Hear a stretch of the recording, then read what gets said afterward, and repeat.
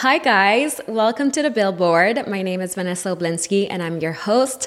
Thank you so much for tuning in. I literally cannot believe that this is happening. Episode 1 of the Billboard. We're doing it.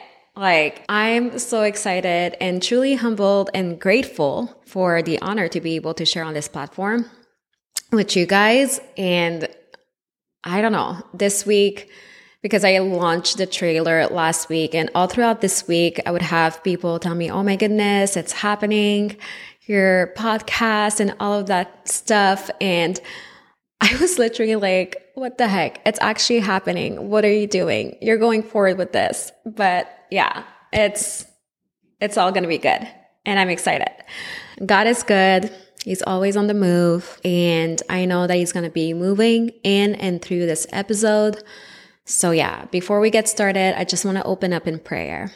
Father God, I thank you, Lord, for today. I thank you, Father, for the opportunity and blessing to be able to share on this platform, Father God.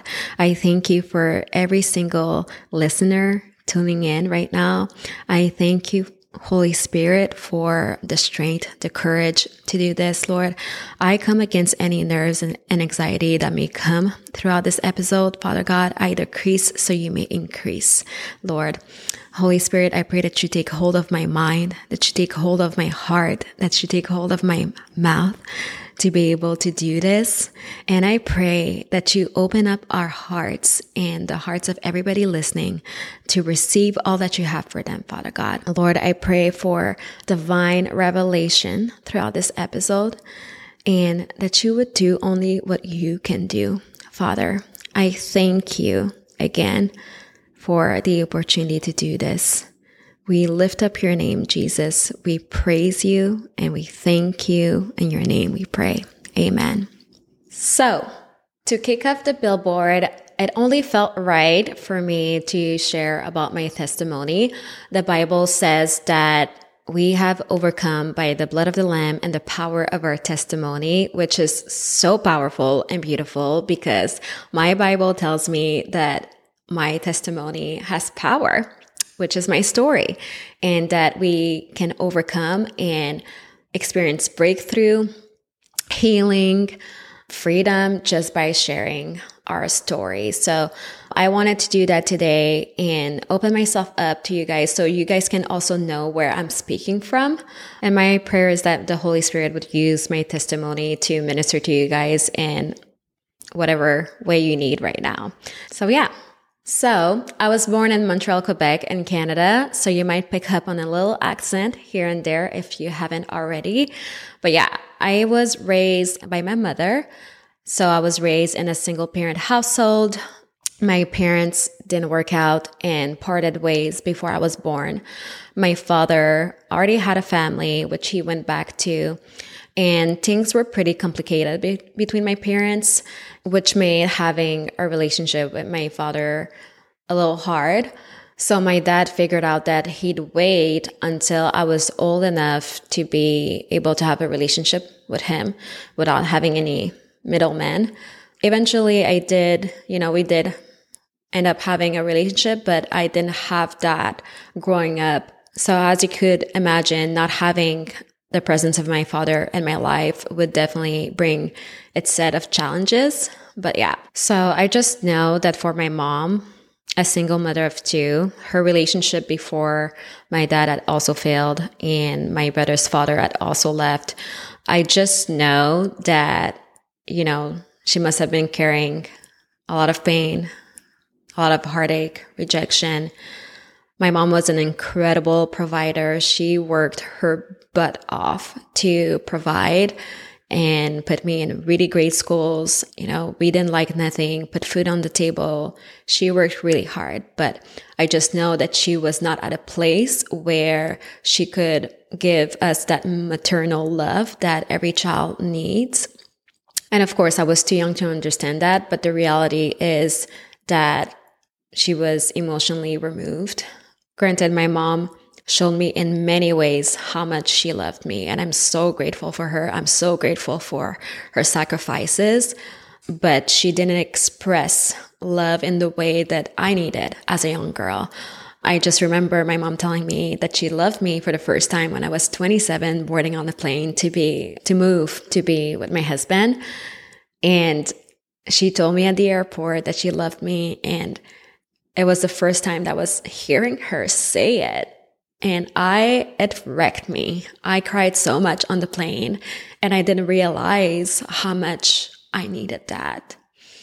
Granted, there's a cultural aspect to that too, that caused that too. She immigrated from Haiti to Canada, so she didn't grow up expressing love or processing emotion in a way that would enable her to be able to prepare me to live in a country that I was born in, where the way that I saw my friends living life and their parents expressing love was just not what I was getting at home. So in my eyes, I felt like something was wrong, where it was really a cultural disconnect.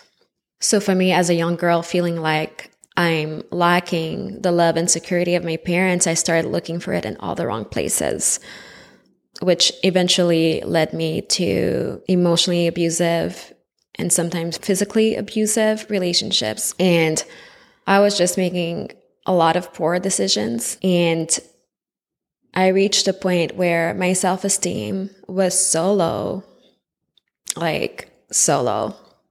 And all I wanted was to feel seen and loved. So by the age of 21, I got pregnant by someone who I was seeing at the time, who was not ready to step into the responsibility of being a father. So I ended up deciding not to partake in that, which again made me feel incredibly rejected and abandoned. And by the time I gave birth to my son, I was 22, and I just remember being utterly broken, just feeling so unwanted, unworthy. Whew, I didn't know that this was going to get to me. Oh my God. Wow. I've told that story so many times, and I just feel so grateful for what God has done in my life, which I get emotional about sometimes. But yeah, I just remember feeling incredibly unwanted and broken. And I was filled with shame. And part of it was also because my family being so disappointed with my choices caused our relationship to be strained for a little while. But yeah, at that point, I just knew that all of this is going on, but you have a baby boy that you have to take care of and that you have to be there for. So you can't lose yourself.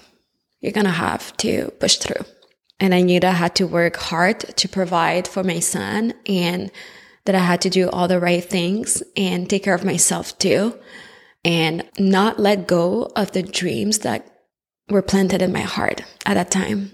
So being a single mother myself, I knew that I needed rest. So I booked a trip to go to Hawaii by myself, which I didn't know would change my life forever. And we'll get to talk more about that later. But yeah, I met my husband going to Hawaii on a plane. So we had a long distance relationship and would talk on the phone and on Skype at the time.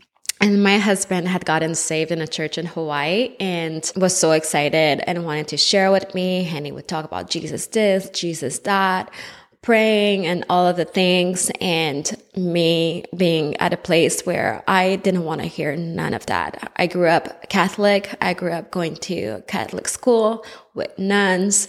And I just remember being like, listen, what we're not going to do is this little dance right here. I'm so happy that you encountered God, you encountered Jesus, but for me, this is no. I know all about this, grew up in church, grew up in Catholic church because I went to school. I know all about it, and I want no part, because why? This is where I was at that point. And he respected that and kind of stopped it, but continued to pray for me Praise the Lord. So anyways, long story short, moved to San Diego. We're living the dream because we've been long distance for so many years, and we finally get to be together until we actually realized what it was like living together. So before that, we had never had the experience of living together. Every time that we would see each other, it would be like fun, vacation time, honeymoon time, everything is fun and games. But I didn't know how it was like living in a house with, and the same for him. He didn't know that. And as much as I left a place where I experienced the pain and the mistakes and all of that, I brought me with me. So I brought my baggage with me and my pain with me and my trauma with me and all of the things with me. So it was still there. So it got hard pretty quickly, and we were fighting a lot more often, and the fights were just getting uglier. And I was so upset. I was so upset because I was like, what the heck did you do? You left everything that you know behind. You left your family to move here, to be with a man that is now your husband, and you didn't really know. And now you're here, and what the heck did you do? And at that point, I was so desperate for things to be good. And I was willing to do anything, even if that meant going to church. So we did. We went to church. And man, I didn't know what was coming for me. God was about to just rock my world. And Jesus came and met me where I was, and he picked me up and bit by bit put my heart back together and healed my heart and helped us navigate through people, through community, how to do marriage, how to parent, how to live life in a healthy way. And I'm so grateful for him. I do not know where I would be without God. And I'm so grateful for his healing power, the transformation. And there's no way I would want to do life any other way than God at the center of it. And so I was reading out of Genesis in the Bible and reading about Hagar's story with her mistress, Sarai. Sarai was Abraham's wife, and God had given them a promise of a son.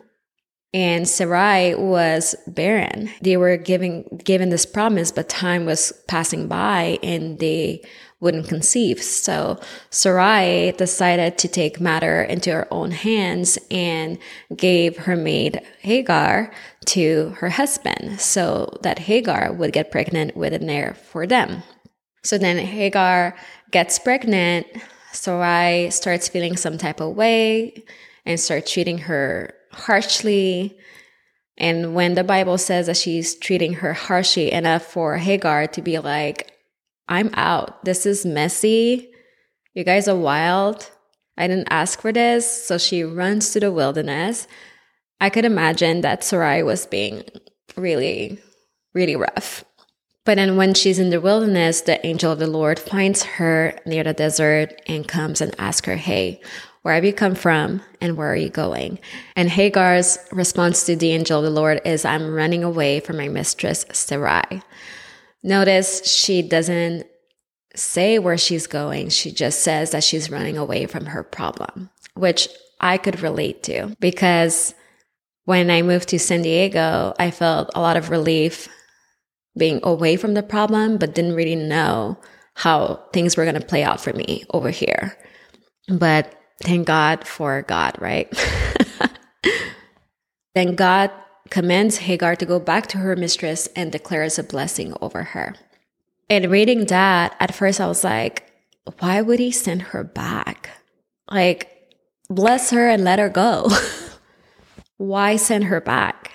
And the Holy Spirit said to confront. And I'm like, why confront her? And he said, to heal. That's right. To heal, you have to confront. If you do not confront, you can't heal. Because how can you heal something you will not confront? How can you overcome and declare victory over something that you won't face? You must confront to have victory. You could just go and not confront it and cope and pretend like it's not there, but it's really there because it will show up in the forms of triggers. It'll show up in your perspective. It'll show up in the way that you treat others. It'll show up in form of limitations. It will show up. You must confront to overcome and heal. And confronting doesn't mean going back to the person or the thing or the situation that you were wronged in, or going back to the people that you wronged, which you might get convicted in the process of healing to do, which is beautiful and fine. But confronting means you get real with Jesus. You confront him because he bore all sins. He bore iniquity. He bore sickness and disease. He bore poverty so that we could have freedom and live life and life abundantly. That's the whole point of the cross, that you could come to him with your pain and your hurt and your trauma, your worries, and lay it at his feet. Confront him. Tell him, this is what I'm dealing with. But the beautiful thing is that there's an exchange that happens, that when you surrender it to him, he gives you freedom and peace and joy. And it's easier said than done, though. And I've been there, but things get heavy. It gets heavy to carry that junk when you're trying to move forward and see a way forward. It's heavy. So you're not really moving. You're really just dragging. And there comes a time where you just have to let go. You have to let go of the pain, the hurt, the trauma that you're carrying around like a security blanket, giving you license to behaviors and mindsets that are really hurting you. This happened to me, so therefore I can't trust people. This happened to me, so therefore I'm gonna dump all my insecurities on you, choking out the potential of the relationship. This happened to me, so when I get triggered, I shut down. That's just the way I am. This happened to me, or I did this, so I feel unworthy of something beautiful, so I'm gonna wreck it before it wrecks me. Whatever it is, insert. But I'm here to tell you that there's a way out when you invite Jesus in. Romans 8:28 says, "For we know that God works all things for the good of those who love him." Not some things, all things he can work out for good. He can pull the beauty out of ugly. He can turn any situation around for good. And that's what he did for me. There was a point where I felt like, gosh, this is ugly. But now I'm like, actually, this is beautiful because I get to do this. I get to share from a place of victory. And I get to look back and see how God kept me throughout it all. Your story is not meant to be an handicap. It's meant to be your strength. You just have to open up your heart and let God do the work and use your story for good. And then a little further in that story of Hagar, Abram, and Sarai, Hagar ends up going back to Sarai, and we don't know what happens there. We just know that God says that she's blessed, right? We know how the confrontation went. We don't know how it went down, but we know that she's blessed. But the Bible says that Hagar called on the name of the Lord and said, "You are the God who sees. Have I also seen him, the one who sees me?" God sees us. He knows our pain. He knew that Hagar was running to the wilderness, and he sent her back. He sent her back to confront, to overcome, and to bless her. And that's what I found, that if we want to have victory over things in our lives, we have to confront them. We have to go face to face with them. So these things don't take hold and just choke the life out of what God is wanting to do with you. So, wow, this is insane. I literally can't believe I'm doing this, but yeah, I'll get over it, guys. But wow. God is good. God is good. God is good. If you made it this far, thank you so much for listening. And thank you so much for tuning in. I'm so grateful for you. Let me know what you guys think. And if you have any questions. But I'll see you next week.